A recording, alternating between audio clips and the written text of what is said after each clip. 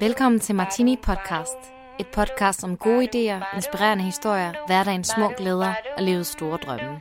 Mit navn er Emma Martini, og i det her show interviewer jeg bloggere og andre kreative om temaer såsom inspiration og motivation. Lyt med, imens jeg får stillet min nysgerrighed. Forhåbentlig bliver vi alle lidt klogere og i godt humør. Halløj alle sammen. Velkommen til denne uges afsnit af Martini Podcast. Jeg er så glad for, at I lytter med i dag, og jeg har lyst til at starte med at læse en lille anmeldelse op, som jeg lige har fundet inde på iTunes af podcastet her. Der står hyggeligt og uhøjtideligt podcast, hvor Emma med sin gode radiostemme og dejlige aarhusianske ukrukkethed taler om de store og små ting i livet. Og det synes jeg jo er egentlig en meget, jeg er meget taknemmelig for, at det er sådan, podcastet bliver opfattet, men det er også sådan, jeg ligesom selv ønsker, at jer, der lytter med derude, oplever det. Så tusind tak for det. Hvis I har lyst, så må I meget gerne gå ind og anmelde podcastet. Det er en kæmpe stor hjælp, når I smider 5 stjerner, fordi det gør, at der er flere mennesker, der falder over podcastet her, så dukker det sådan lidt bedre op på grund af deres algoritme inde på iTunes.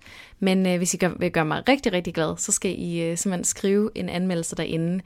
Jeg læser dem alle sammen, og de gør mig simpelthen bare, det gør mig virkelig glad at sådan få at vide, hvad I får ud af at lytte med. Selvfølgelig er konstruktiv kritik også altid velkommen, både derinde, men også inde på min blog, hvor at jeg hver eneste uge deler podcastepisoden og indbyder til debat nedenunder blogindlægget. Så der kan I endelig også hoppe ind og deltage. Men nok om det. Lad os få budt velkommen til dagens gæst. Jeg har besøg af Johanne Stenstrup, som er en af kvinderne bag Sustain Daily og Sustain Yearly, som er et magasin, der udkommer årligt, der handler om bæredygtighed. Og måske kan huske, at jeg besøger Emma, som er en af de andre kvinder, der står bag i første sæson, hvor vi snakkede om det her med bæredygtighed. Det kommer vi også lidt ind på i snakken med Johanne her, men vi kommer også ind over en hel masse andre spændende emner. I vil opdage, at Johanne og jeg minder lidt om hinanden på nogle måder. Vi skal både snakke om det der med at være en leder, vi skal snakke om at drive en virksomhed med passion, så skal vi snakke om, hvordan man kan bedst kan være bæredygtig i sin hverdag, og hvordan man kan gøre det på en måde, hvor man både selv kan være med, og hvad der ligesom motiverer os til at træffe de her bæredygtige valg. Ja, og så kommer vi ind til at snakke lidt mere sådan forretning også, hvad det vil sige at lave noget, der er fysisk, noget, der er ude i den virkelige verden, hvor man kommer ud og enten laver et fysisk produkt, eller møder folk rent faktisk, i stedet for at alt det, vi laver, det foregår online. Så det er nogle mega spændende emner, og jeg håber, at I vil blive lige så inspireret af samtalen, som jeg var. Lad os få budt velkommen til Johanne. Velkommen, Johanne. Hej. Det er mega fedt, at du har tid og lyst til at snakke med mig i dag. Tak fordi jeg måtte være med. Ja, vil du starte med at give en lille introduktion til, hvem du er, hvad du går og laver, og hvordan i alverden du er endt der, hvor du er i dag? Ja, det kan jeg godt prøve. Til dagligt er jeg det, jeg nok vil kalde lige nu en deltids iværksætter, blogger, igangsætter. Jeg har et deltidsjob, og så laver jeg Sustain Daily fuldtid oven i det. Sådan er det jo altid, når man har et passionsprojekt. Ja, og så deltid et sted, og fuldtid et andet sted. Præcis. Og det vi laver der er at inspirere danskerne, og især danske kvinder, til at leve mere bæredygtigt. Og det er et projekt, jeg har været i gang i længe. Tilbage til, at jeg studerede. Jeg har studeret fashion management, eller det jeg vil kalde, hvordan man producerer tøj. Ja.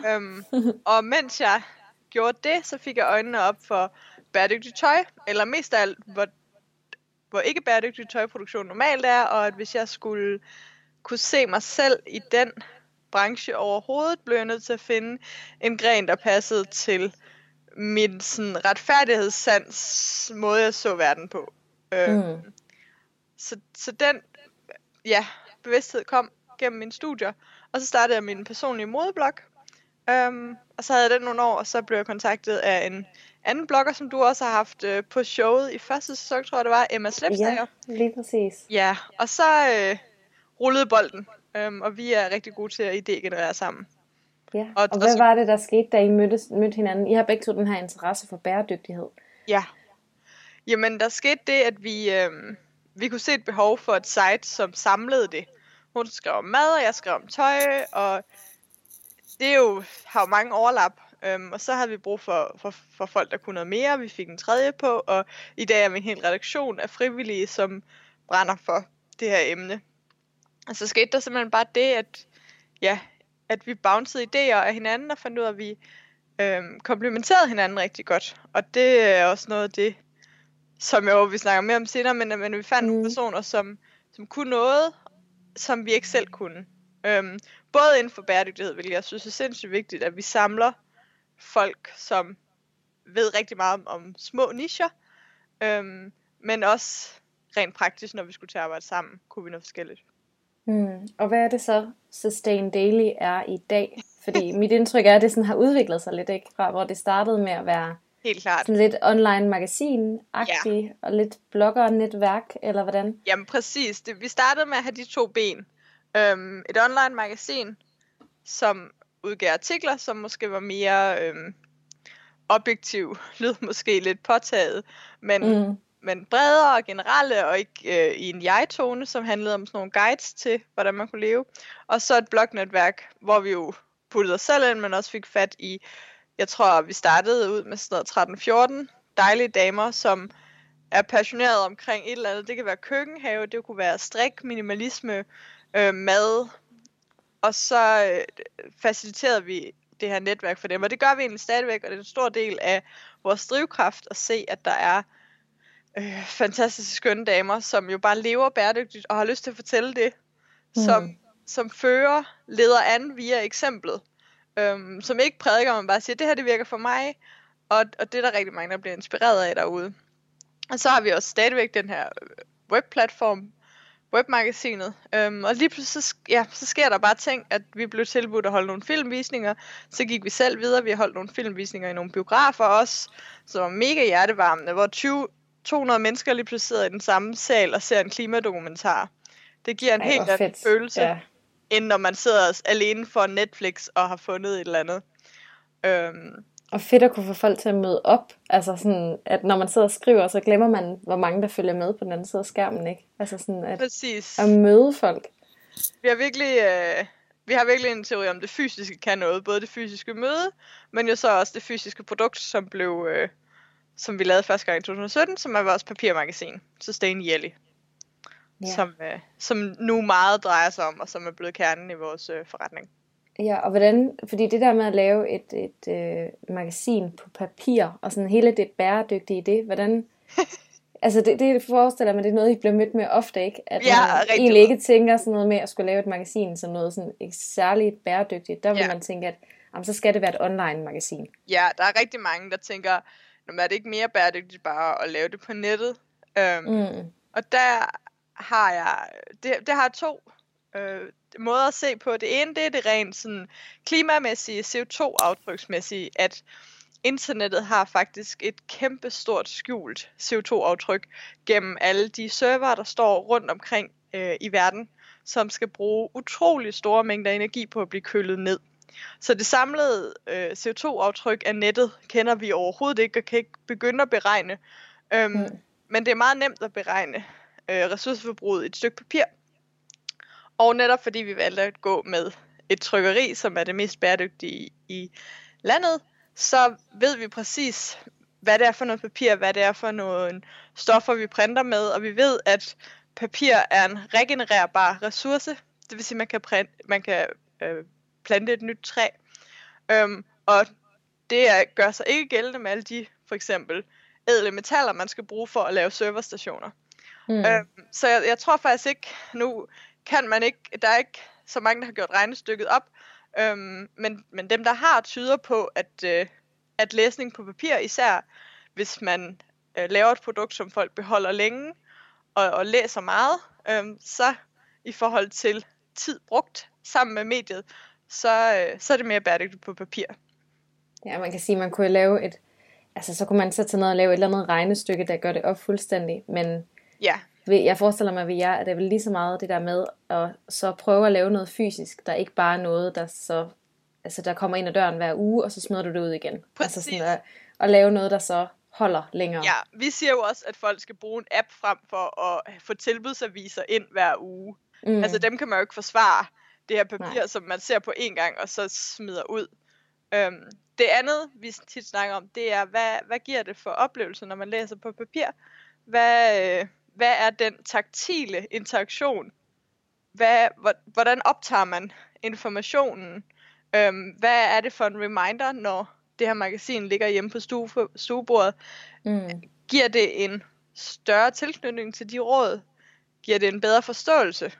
Hele det kan man jo slet ikke måle på, men der tror vi på i vores eget liv, at det er fysisk. Ja. Ja, jeg kan tænke, altså ved jeres magasin, der I havde lavet det også sådan, at man fik det, altså kunne få det som sådan en e-bog sidste år, ikke? Ja, fordi jeg mener, jeg fik det både sådan, at jeg kunne læse det på min computerskærm, og så fik jeg det også det fysiske, og jeg var meget hurtig til at lige klik igennem, altså hvor man kunne se det på computerskærmen, men det var en helt anden oplevelse, og sådan, du ved, lave sig en kop te, sætte sig i sofaen, og så virkelig sådan være klar til at, altså ligesom at tage imod den viden, der nu var, altså at blive inspireret på en helt anden måde. Ja, jeg tror også på, at man i langt højere grad tager fat i det 2 måneder efter, når det ligger fysisk, end man finder frem til den der pdf, man har downloadet 2 måneder efter. Og vi... Jeg vil også sige, at det er en kæmpe stor ros til jer, fordi jeg har lige ryddet op i alle mine bunker af magasiner. Som jeg modtager jo et magasin hver gang, jeg så har nogle opskrifter i det. Så jeg ender med at have kæmpe mængder bunker af magasiner. Og der har jeg lige for nylig ryddet op i dem. Men jeres det, hvor jeg sådan har tænkt, det lægger jeg faktisk over til mine bøger i stedet for. Fordi det føles faktisk lidt mere som en form for en blanding af et magasin og en bog, i stedet for bare et magasin, som man læser og smider ud igen. Det er rigtig dejligt at høre. Og faktisk så fandt vi det for nylig, ud af at det blev solgt på en blå avis. Jeg ved så ikke, om det er blevet solgt, der var flere, der lagde det op. Og det er jo sådan noget, man kun ser omkring kvalitetstøj, eller møbler, eller sådan ting med rigtig lang holdbarhed. Så det var lidt sjovt at sætte nogen mente, at det havde værdi, og jeg har aldrig set et alt for damerne på Nej, det har du helt ret i. Men du har også lavet et fysisk produkt. Ja, flere. Ja. Og hvad er det, altså du må også have nogle tanker om, hvad kan en fysisk kogebog for eksempel frem for en opskriftssamling på nettet? Jamen, jeg tror, der er noget helt anderledes i sådan, hvad kan man sige, for mig er sådan de egoistiske årsager i, at jeg synes, det er federe at producere noget, som ikke bare er glemt i morgen. Eller sådan, at man kan meget hurtigt få følelsen af, når man laver noget online, at man lægger noget op, og så går der en uge, hvor det ligger ligesom på forsiden af bloggen, og så er det begrænset, hvor mange der faktisk klikker sig ind forbi senere, hvor at jeg kan se, at mine kogebøger bliver ved med at blive bladret rundt i, og folk bliver ved med at bruge opskrifterne. Så det er fedt at, ligesom at vide, at det, man bruger så meget tid på, og altså det content, man laver, er noget, der bliver brugt i rigtig lang tid. Og så er der også bare noget helt andet, altså sådan rent æstetisk i at lave noget, som er fysisk. Altså det er bare noget helt andet, fordi man kan sige på mange måder, så altså jeg tror også, hvis jeg skulle tænke over det sådan helt økonomisk, jamen så vil det give meget bedre mening for mig at bruge meget mere energi online. Men jeg synes bare, det er så mega fedt at lave fysiske produkter også. Ja, det er virkelig den der langtidsholdbarhed, som nettet på ingen måde har. Men så, når man tænker på det bæredygtigt, det tager lige meget plads, om folk læser det. Altså sådan, det der med, det ligger der jo, og optager plads alligevel. Og så det er jo den samme. Det meget af det, man skal skrive tekst, når man skal tage nogle billeder, ikke? Men de kommer bare meget med til sin ret. Og jeg synes, at ord har større vægt, når de står på et papir, jeg kan holde ved. Helt vildt. Altså fordi, jeg kan også godt tænke nu, at de ting, jeg har skrevet for min blog for nogle år siden, sådan, det skulle jeg måske ikke lige have skrevet, eller der er jeg egentlig lidt uenig med mig selv i dag, men det, jeg har skrevet i mine kogebøger, eller sådan, de ting, der bliver trykt, det er mere sådan, det kan man ikke bare lige gå tilbage og ret. Det føles sådan mere permanent på en eller anden måde. Ja. Men I laver jo magasinet, så det kommer 1 gang årligt, ikke sandt? Ja. Og hvad er jeres tanker omkring, at I vælger så at gøre det netop det her med 1 gang om året? Vores tanker er at sætte farten ned på den måde, man konsumerer magasiner. At lave noget, der er holdbart, også fordi magasiner kan nemt få skudt i skoen, at det er et hurtigt consumer-produkt frem for en bog. Men jeg synes, formatet kan noget helt specifikt. Og så synes jeg, det er ærgerligt, at vi bruger så meget krudt på at lave noget, som så bliver outdated. Så det er også lige så meget for at sige det her med, at der er ikke noget aktualitetsstof på den måde. Der er ikke noget, der ikke er relevant. Der er ikke noget trendstof. Og det kan selvfølgelig lyde kedeligt, men jeg synes, det også har en kæmpe værdi, at man kan samle det op. Og så fordi, at vi godt lide det her med årstiderne, og komme igennem dem. Så det er simpelthen for at lave noget, der er langtidsholdbart. Jeg skal ikke se mig for god form, der kan komme særudgaver. Det kan godt være, at vi kan lave et jule- eller et familieudgave, eller på den måde ting, som ikke gør det nuværende 2018-udgave mindre værd, men som supplerer det. Men jeg synes, at tit det kan være ærgerligt, det her med magasiner, at nogen kan have sådan en, altså nogle magasiner, og det er også sådan, jeg tænker om dem, kan være outdated, så snart det næste kommer ud, og faktisk så meget, at bladkiosker sender dem tilbage. Det er slet ikke muligt at købe, fordi at de også tænker, at det er outdated. Og den måde har jeg bare ikke lyst til at lave produkter på. Nej.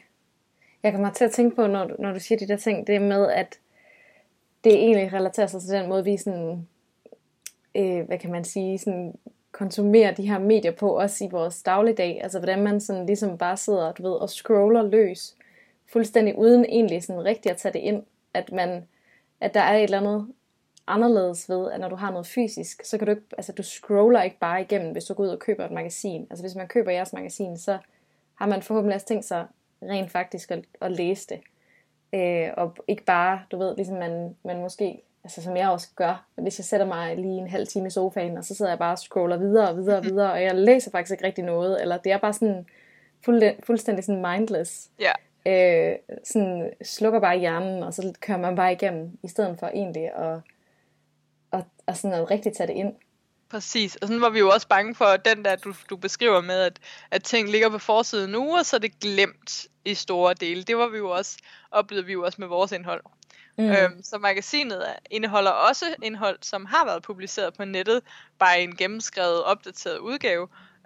Men fordi vi synes, at noget af det simpelthen sagtens kunne klare at komme igen, og komme ud på et format, hvor folk, selv hvis man havde skimmet det på nettet, kunne man få noget nyt og dybere ud af det. Ja. Og hvad så med sådan hele, hvad kan man sige, sådan den der mere business-del af det? Er drømmen sådan, at I skal komme til at leve af at lave Sustain Daily og Sustain Yearly? Ja, det er det 100%. Drømmen er, at det skal skabe noget. Det er også en drøm at kunne give arbejde til andre, som synes, at det er det fedeste. Vi har jo en frivillig redaktion, og vil jeg jo ønske, at vi kunne lønne. Jeg vil ønske, at hver gang der var nogen, der skrev en uopfordret ansøgning, og det sker overraskende tit. Vi må virkelig se sådan put together ud på nettet. Det synes jeg er meget fedt. Så vil jeg da ønske, at man kunne overveje dem reelt set. Og så hjælpe de mennesker, som synes, det er svært. Store dele op mod 60% af befolkningen synes, det er mega uoverskueligt at skulle leve bæredygtigt, men vil faktisk rigtig gerne. Og især unge forbrugere siger faktisk, at de vil godt tage et andet valg, hvis at det var mere bæredygtigt, hvis det var klart. Vi kan godt ændre noget. Så der er en hel generation, som vi bare skal guide og vise, at det slet ikke er så svært. Og det kan I jo gøre på mega mange forskellige måder. Det er jo virkelig et felt, hvor der er alle mulige forskellige muligheder, hvor I kan gå ind og inspirere. Det er jo det. Hvordan er sådan jeres forretningsmodel, hvis jeg kan spørge ind til det sådan lidt? Hvordan lige nu, altså hvordan har I, nu forestiller du, I vil gerne komme til at leve af det, men hvordan forestiller jeg, at det så skal komme til at ske? Ja, der rammer du et ømt punkt. Ja. Jamen, og det er fordi, jeg ved, du ved, man kan altid, når man snakker om de her drømme, og et eller andet, man rigtig gerne vil, og især når det er inden for et eller andet, hvor der også virkelig er noget sådan do good, og man gerne vil gøre en forskel, så er det tit svært det der med, hvordan kobler man så det med rent faktisk også at skulle leve af det. Ja, nu har du selv også lavet et fysisk produkt. Så jeg tænker kalenderen, som I har stået helt for, og jeg går ud fra, at I heller ikke tjener en formue per kalender. Nej, der skal sælges nogle stykker. Ja, Ja. og vores magasin koster 150, så der skal også sælges nogle stykker. Ja. Et stort del af forretningsmodellen er at skalere det. Jeg synes slet ikke, det er så niche et produkt, som det er nu. Og det kan sagtens bredes meget mere ud. Til udlandet også. Sagtens. Og det, ja, for det var faktisk mit næste spørgsmål. Ja. Det der med, at I jo i år gerne vil til udlandet. Vi vil gerne i hvert fald oversætte magasinet. Ja. Jeg ved ikke, om vi begynder at producere webcontent til et udenlandsk publikum, men lige præcis det her produkt ser jeg stort internationalt potentiale i, også fordi udlandet kigger meget til Skandinavien omkring, hvordan vi lever langsomt, hele den her hyggebølge, og bare alt, der minder om noget skandinavisk. Og de ved også godt, at vi har været fremgangsland på grøn energi og sådan noget. Jeg tænker også, at jeres brand er jo netop det der lækre nordiske. Det vil være sådan noget, de vil elske. Det håber vi. Altså mange, ja. De skal lige opdage det. Og så er der hele den del, og så er der forhåbentlig nogle online aktiviteter. Vi vil rigtig, rigtig gerne ramme folk mere dybere i forhold til det som en webartikel kan, men også nogle andre ting. Og så vil vi rigtig gerne ud og møde folk fysisk. Holde nogle foredrag, måske vise nogle flere film. Der sker et eller andet, når man er i det samme lokale og har den samme indsigt på samme tid. Ja, det er noget, jeg faktisk selv også, de der overvejelser, du har med, det der med at møde folk i virkeligheden. Ja. Det er noget, jeg også selv sådan tænker, jeg bliver nødt til at finde en eller anden måde, hvor i det, jeg laver, hvor jeg kan komme ud og møde folk. Altså sådan, jeg har svært ved at holde ud det der med at tænke, at den eneste måde, jeg sådan kan connecte til dem, der følger med, det er ved, at jeg bare sidder bag min skærm, og så sidder de bag deres skærm et eller andet sted. Og hvordan har du nogle tanker på, hvordan det kan gøres?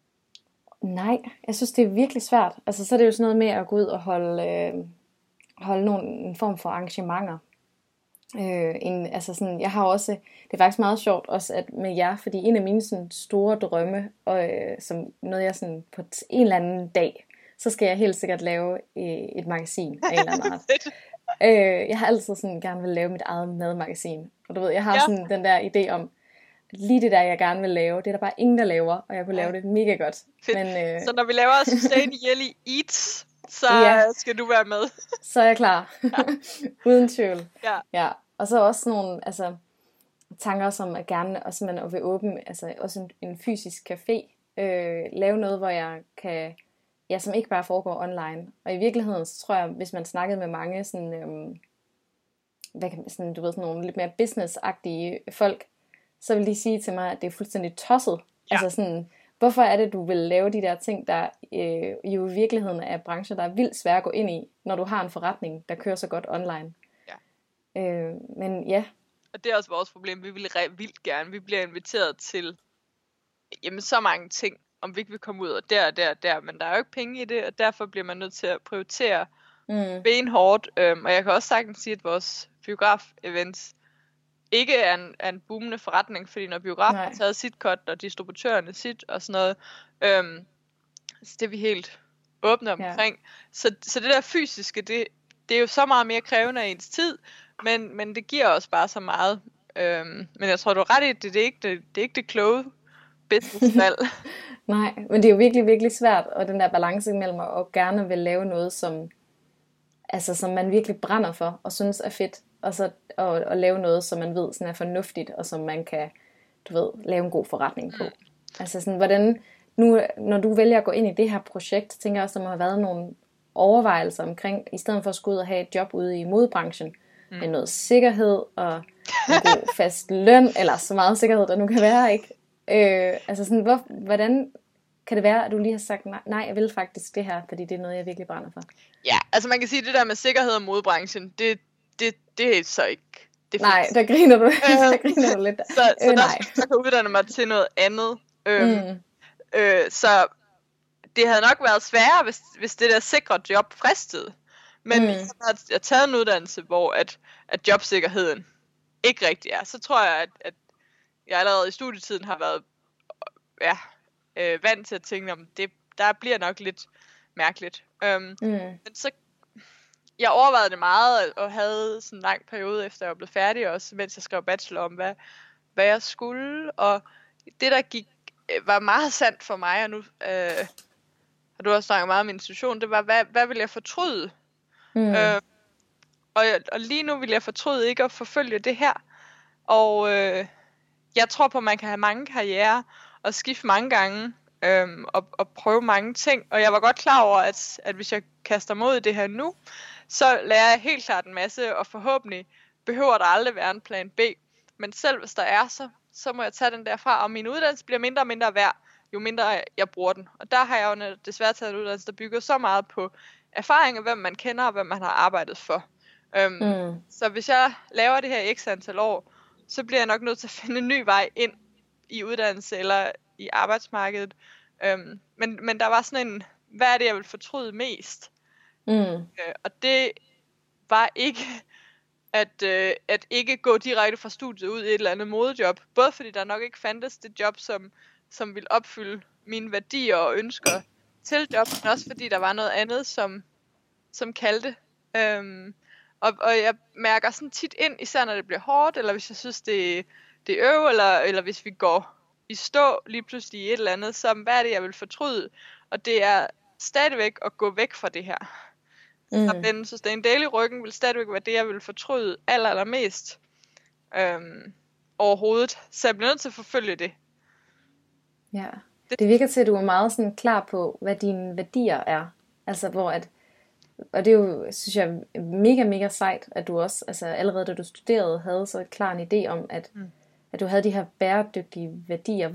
Hvornår de sådan, har de altid været der? Eller er det noget, der opstod på et tidspunkt, og sådan...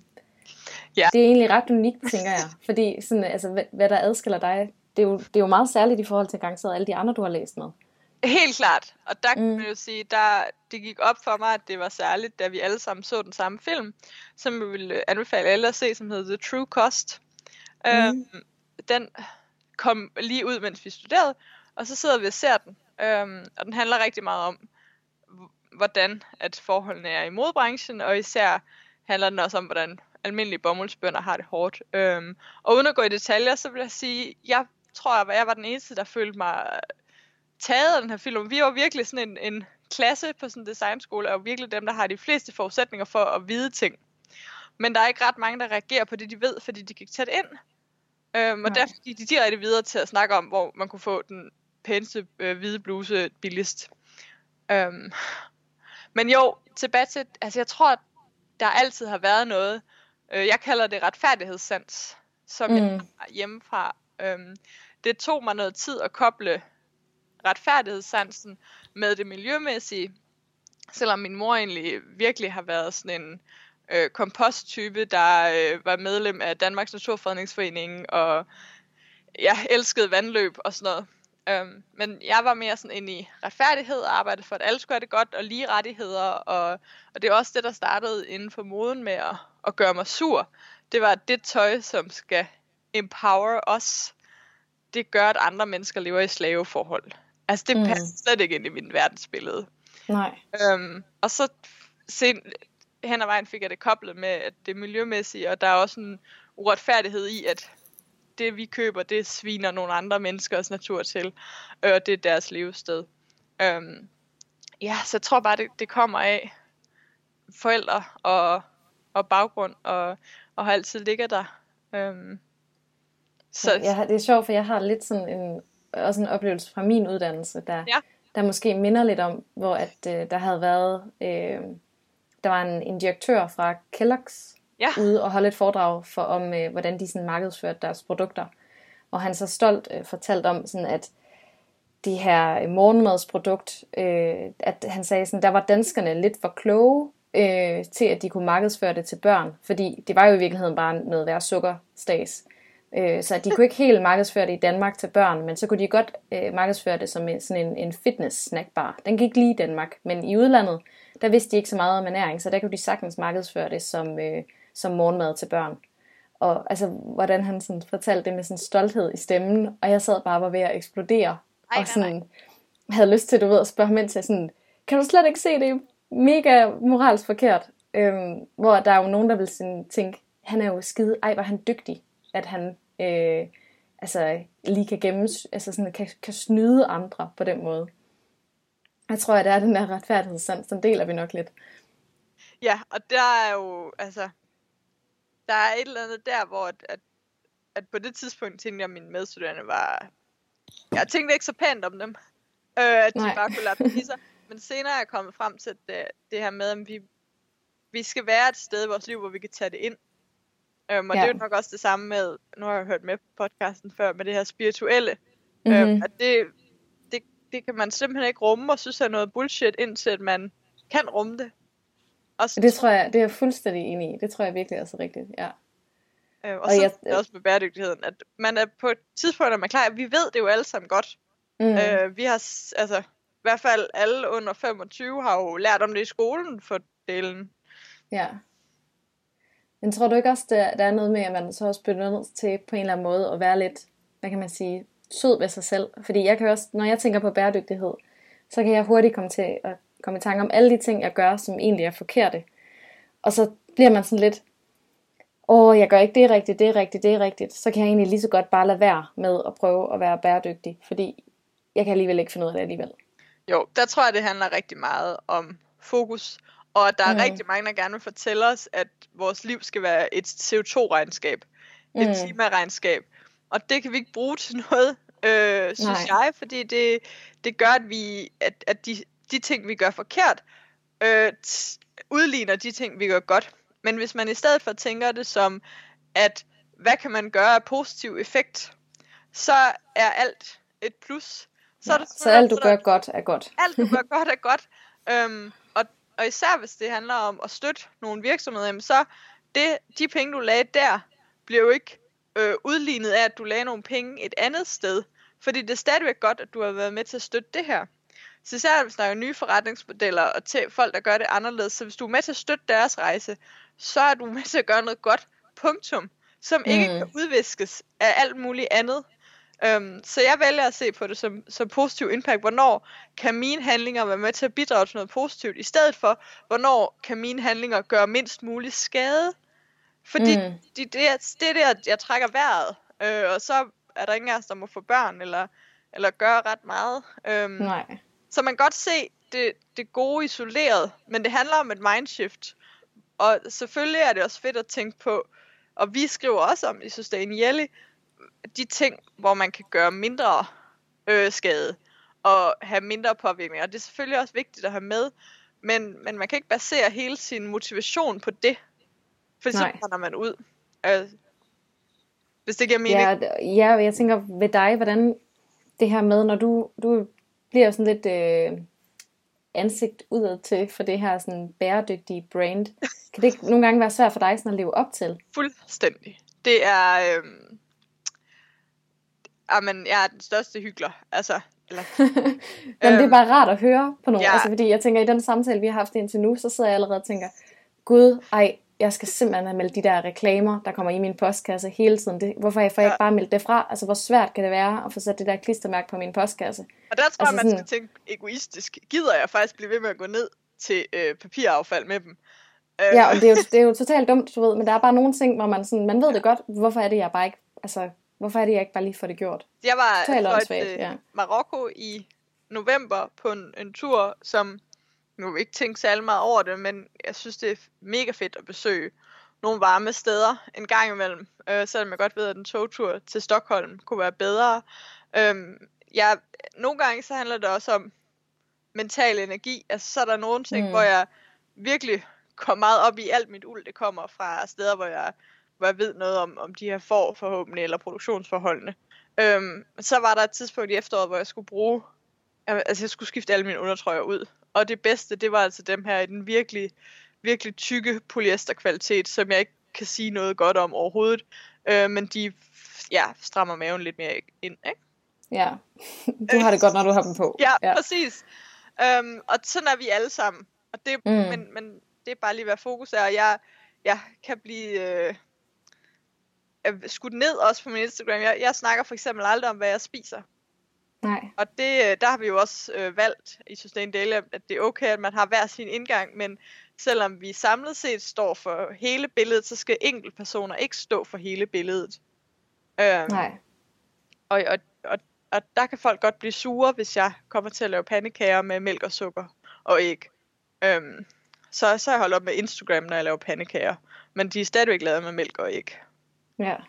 Men hvordan forholder du dig til det? Fordi bliver det så sådan, man kan sige, på nogen måde skulle du jo bare tænke, jeg må dele mine pandekager, som jeg har lyst til. Det er der ikke andre, der skal bestemme. Eller sådan, der er også et eller andet lidt trist i, at der er sådan nogle ting, du bare ikke rigtig kan dele, fordi at det passer ikke lige ind i folks idé om, hvordan man er mest bæredygtig. Ja. Jeg tror, jeg har det sådan, tager det væk fra budskabet, eller gør det ikke. Ja.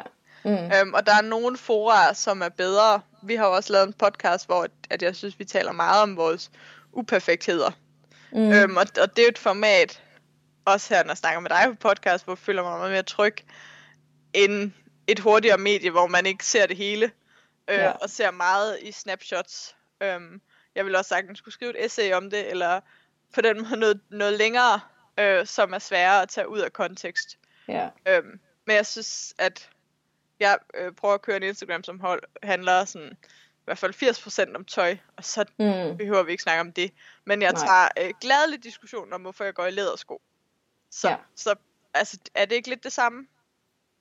Jo, men det er jo noget med sådan, ligesom at vælge sin kampe, i hvert fald, ikke? Også sige sådan, hvor at du ligesom, folk der så ser et Instagram-billede, kan hurtigt ligesom danse en hel historie, hvor at du faktisk ikke har haft mulighed for lige at forklare dig selv.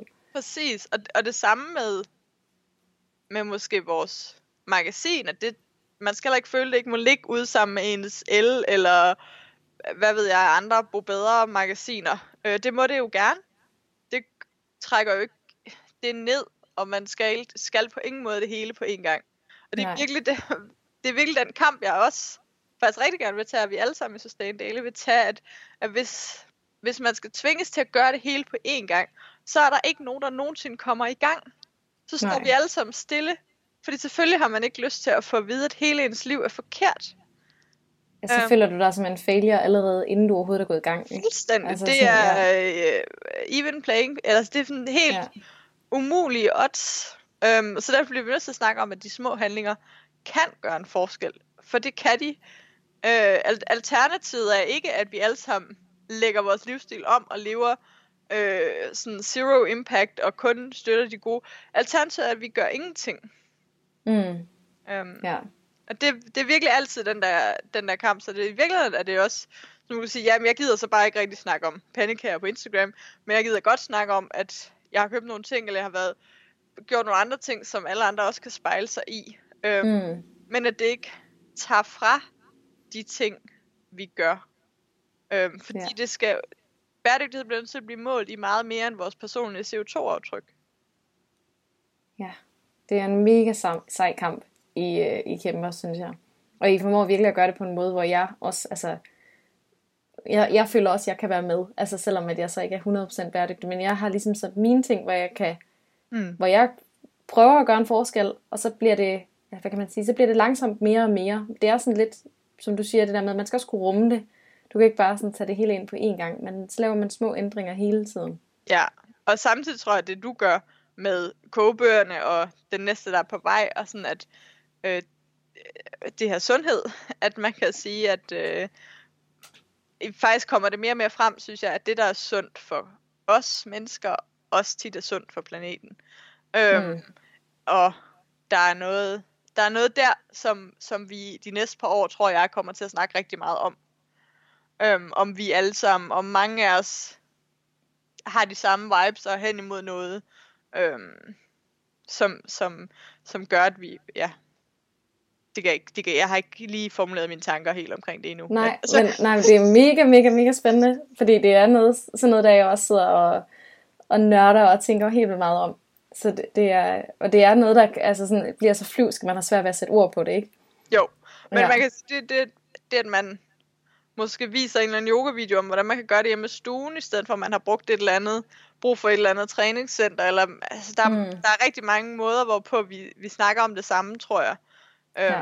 Og så snakker vi det nok bare lidt mere eksplicit, og prøver at sætte det ind i nogle rammer. Vi snakker oftest planetens sundhed over vores, eller vi snakker ikke rigtig meget om vores egen sundhed, men jeg tror, at der er mange vinkler ind i det.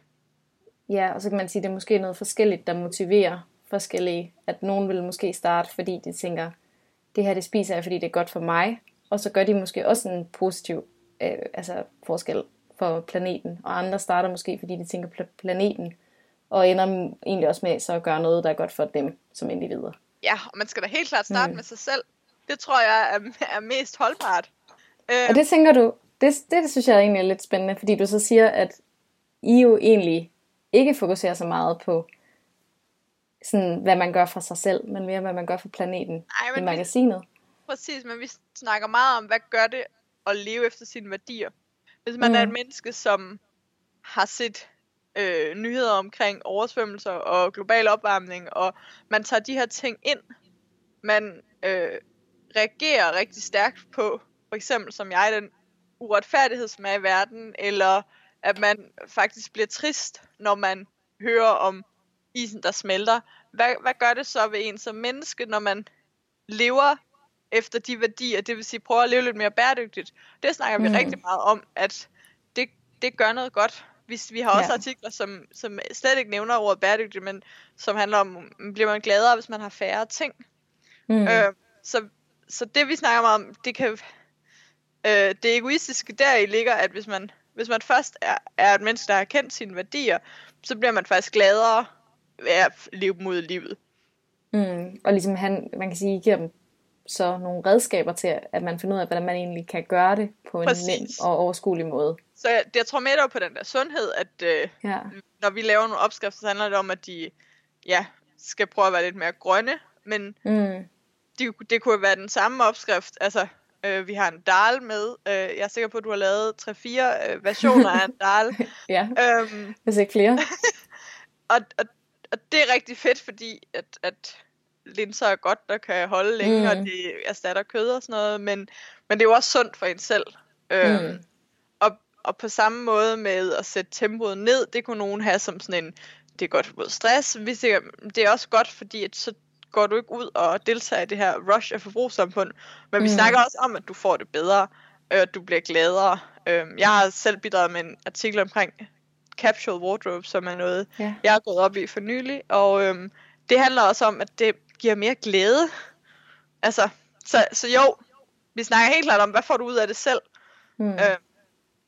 Fordi hvis du gør noget, som du selv synes er nederen, men tænker, at jeg gør det for planetens skyld, så er det lidt ligesom at være på kur. Ja, så holder det bare ikke. Det tror jeg i hvert fald ikke på. Nej, helt enig. Ja. Jeg kunne godt tænke mig at dykke lidt ned i, fordi jeg læste ind på din blog, at du skrev, at du var lidt forelsket i ordet boss. Ja.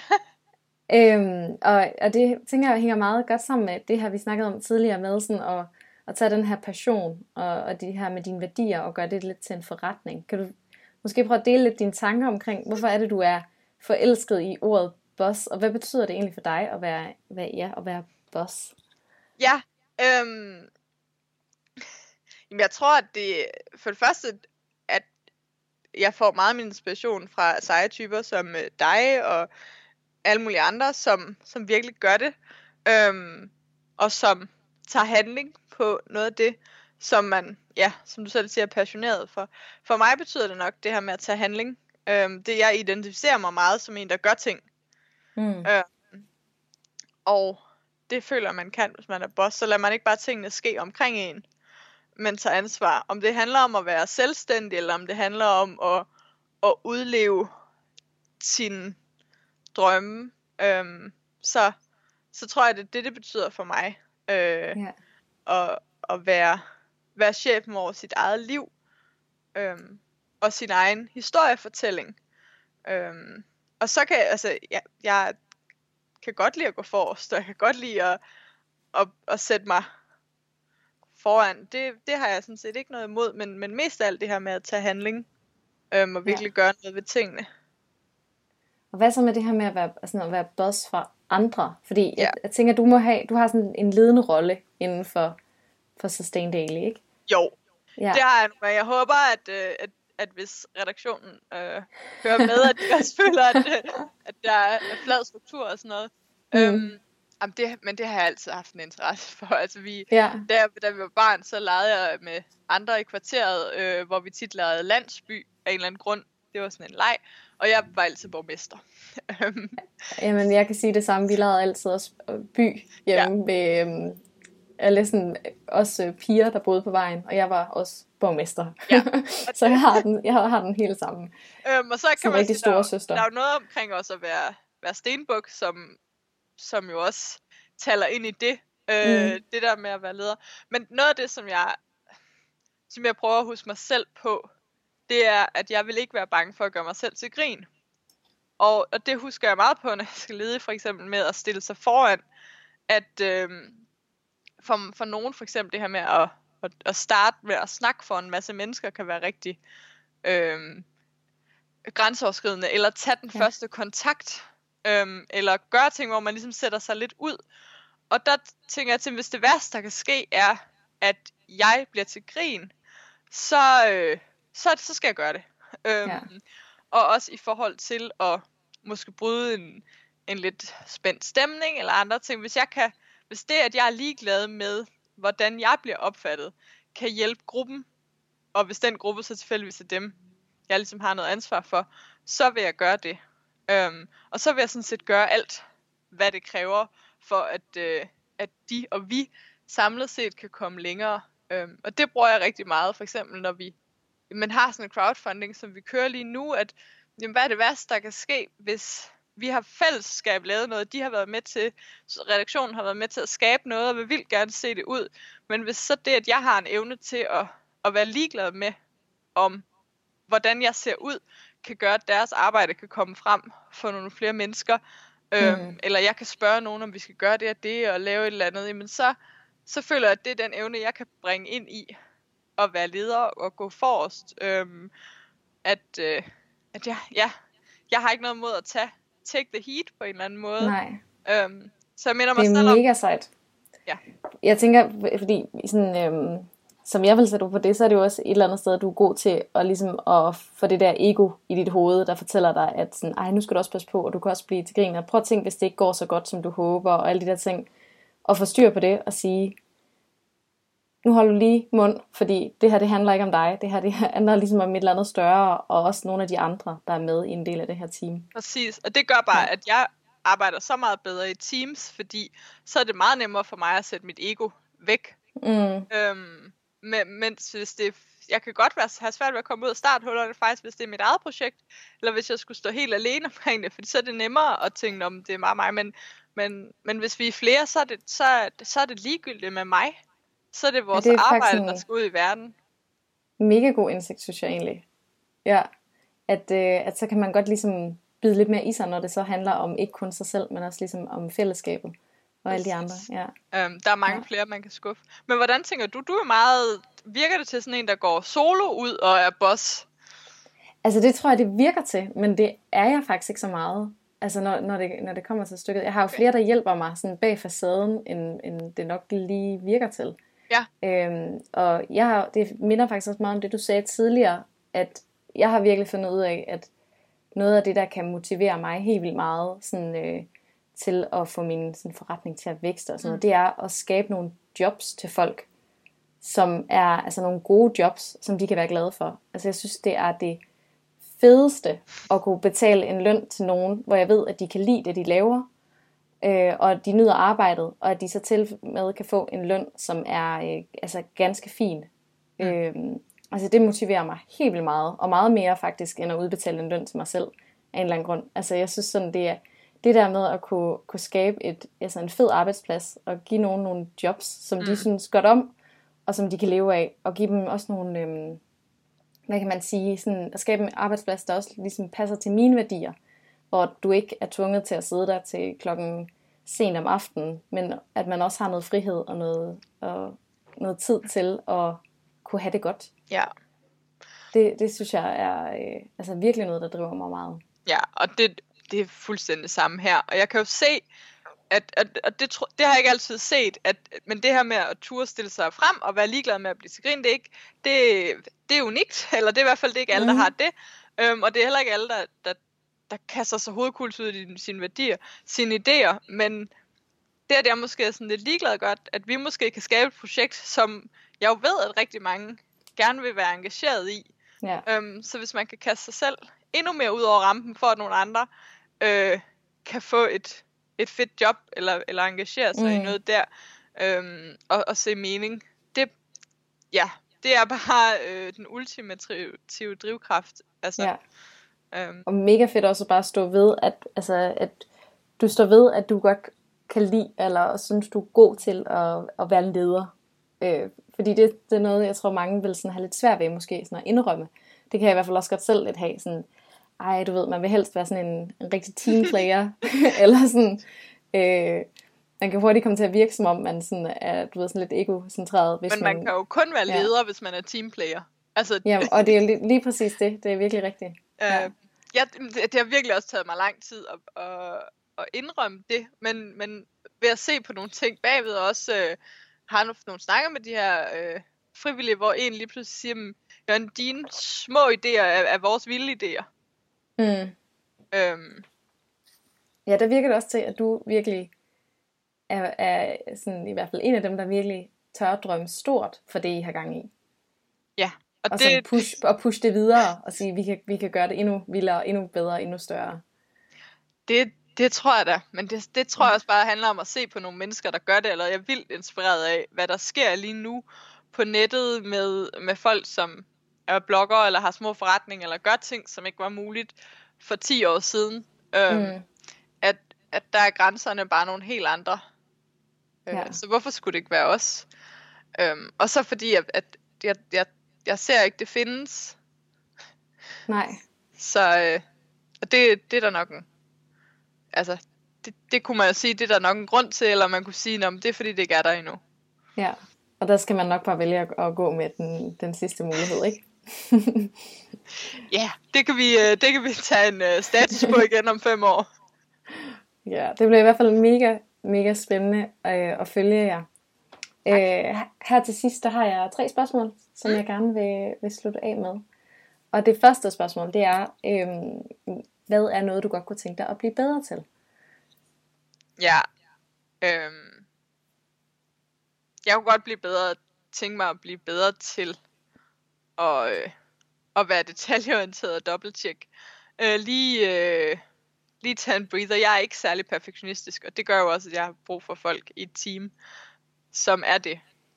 Men jeg kunne godt tænke mig, at lige ikke fare derud og være lidt mere tjekket på både kommaer, men også andre små ting.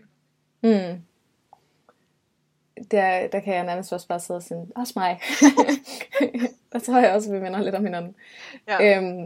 Det næste spørgsmål, der vil jeg høre, om du kunne tænke dig at give et råd til dem, der lytter med, hvis de gerne vil være lidt mere bæredygtige i deres hverdag. Så et eller andet, sådan, måske lidt nemt overskueligt tip til, der måske alligevel gør en stor forskel.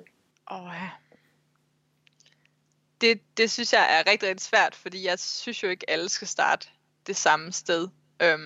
Men jeg tænker, at reklamerne er et godt sted at starte, og få afmeldt dem, de der reklamer. Så kan man starte med det. Det kræver lidt Google på internettet, og at man så venter, og så kommer der et klistermærke ind, og sådan, så der er mange skridt i den proces, hvor man kan måske have lyst til at gøre mere.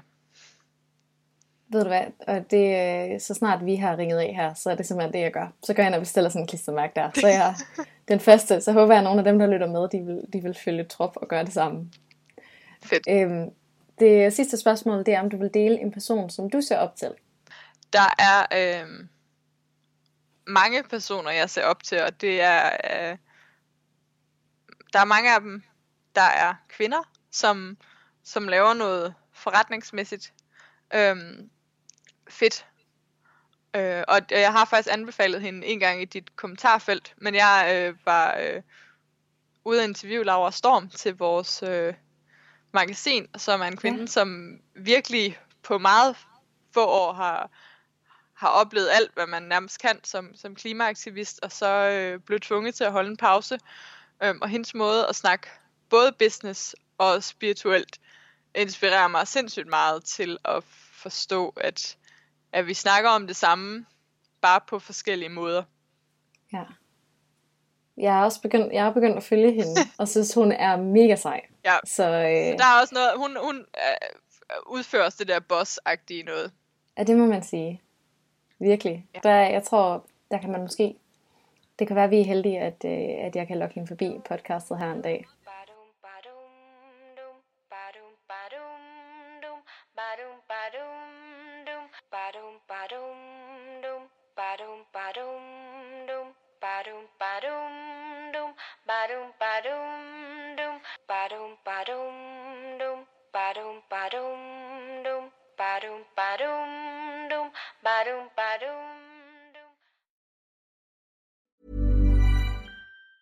Ever catch yourself eating the same flavorless dinner 3 days in a row? Dreaming of something better? Well, HelloFresh is your guilt-free dream come true, baby. It's me, Keke Palmer. Let's wake up those taste buds with hot, juicy pecan-crusted chicken or garlic butter shrimp scampi. Hello Fresh. Stop dreaming of all the delicious possibilities and dig in at HelloFresh.com. Let's get this dinner party started. Imagine the softest sheets you've ever felt. Now imagine them getting even softer over time. That's what you'll feel with Boll & Branch's organic cotton sheets. In a recent customer survey, 96% replied that Boll & Branch sheets get softer with every wash. Start getting your best night's sleep in these sheets that get softer and softer for years to come. Try their sheets with a 30-night guarantee. Plus, get 15% off your first order at bollandbranch.com. Code BUTTERY. Exclusions apply. See site for details.